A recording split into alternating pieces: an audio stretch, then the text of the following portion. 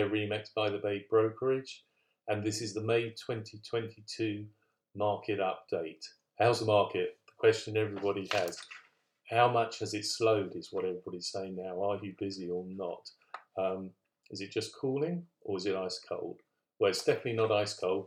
I can tell you that here from the figures, and we'll look at that. Please do comment and share, like as well. I mean, comment especially if you've got a question. And if you know anybody that would be interested in this video, share it. That'd be great. That's the latent self-promotion over and done with. So how we're going to do this is we're going to look at the monthly figures for May. We're going to look at the year-to-date figures, which is obviously more relevant as far as trends in the market as a whole. And then we're just going to ask some questions and review why the market's heading where it is. Anyway, let's get rid of me and we'll get down to the interesting stuff.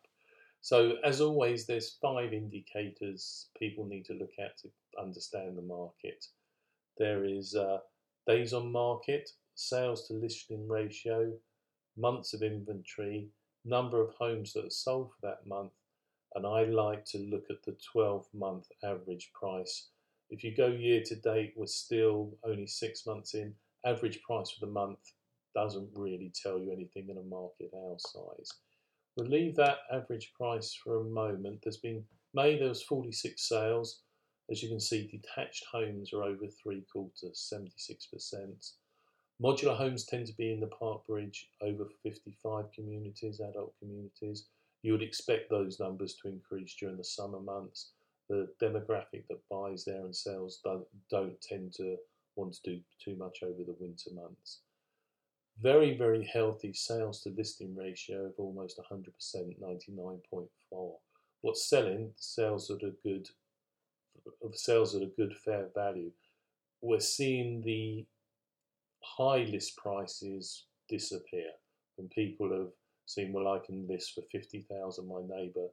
That's starting to disappear, and only 13 days on market definitely tells you that if it's priced right, it's still selling. The interesting thing is the supply and demand. There's currently 3.2 months of inventory, and as you can see, the new listings in blue have been increasing month on month, and the difference between sales and unit sales and listings is getting bigger. That's the reason we got 3.2 months. January, February, we had 1 week, 2 weeks. Now, why I said it was good news, it's not ice cold, is 1 to 3 months is considered a seller's market. We're still sort of in a seller's market at the tail end. 4 to 6 is a balanced market. 7 months and above is a buyer's market. We're in that balanced market at the very early stages, and if anybody's selling, they've got to buy. So the good news is fair, it's getting better for buyers and sellers. So that's the monthly snapshot, apart from the 12-month average sale price, which is running at $848,070. That's for detached homes. Just concentrating on that because it's always the huge part of the market. Sales activity and dollar volume has been down over the last 12 months. The market's slowing, but the average price has still gone up 15%, which is a pretty incredible return still. Earlier in the year, it's up to 20-30% because last year was so red hot. But it's still healthy. We're still seeing price increases, and the days on market average was 8. That's increasing.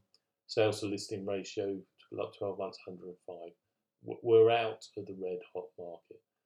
That's for sure. But as I said, it's not necessarily a bad thing because buyers have got more chance now, and everybody, if they're a seller, normally you're a buyer as well.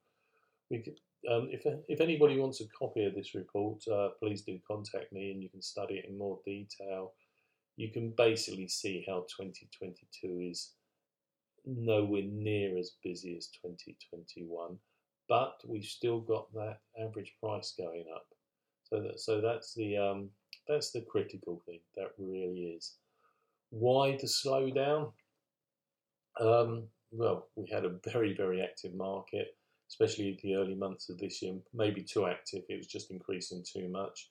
The government stepped in mortgage increase, interest rate increase, then a second one very quickly. That really has started to put the brake on the market, and we're seeing that.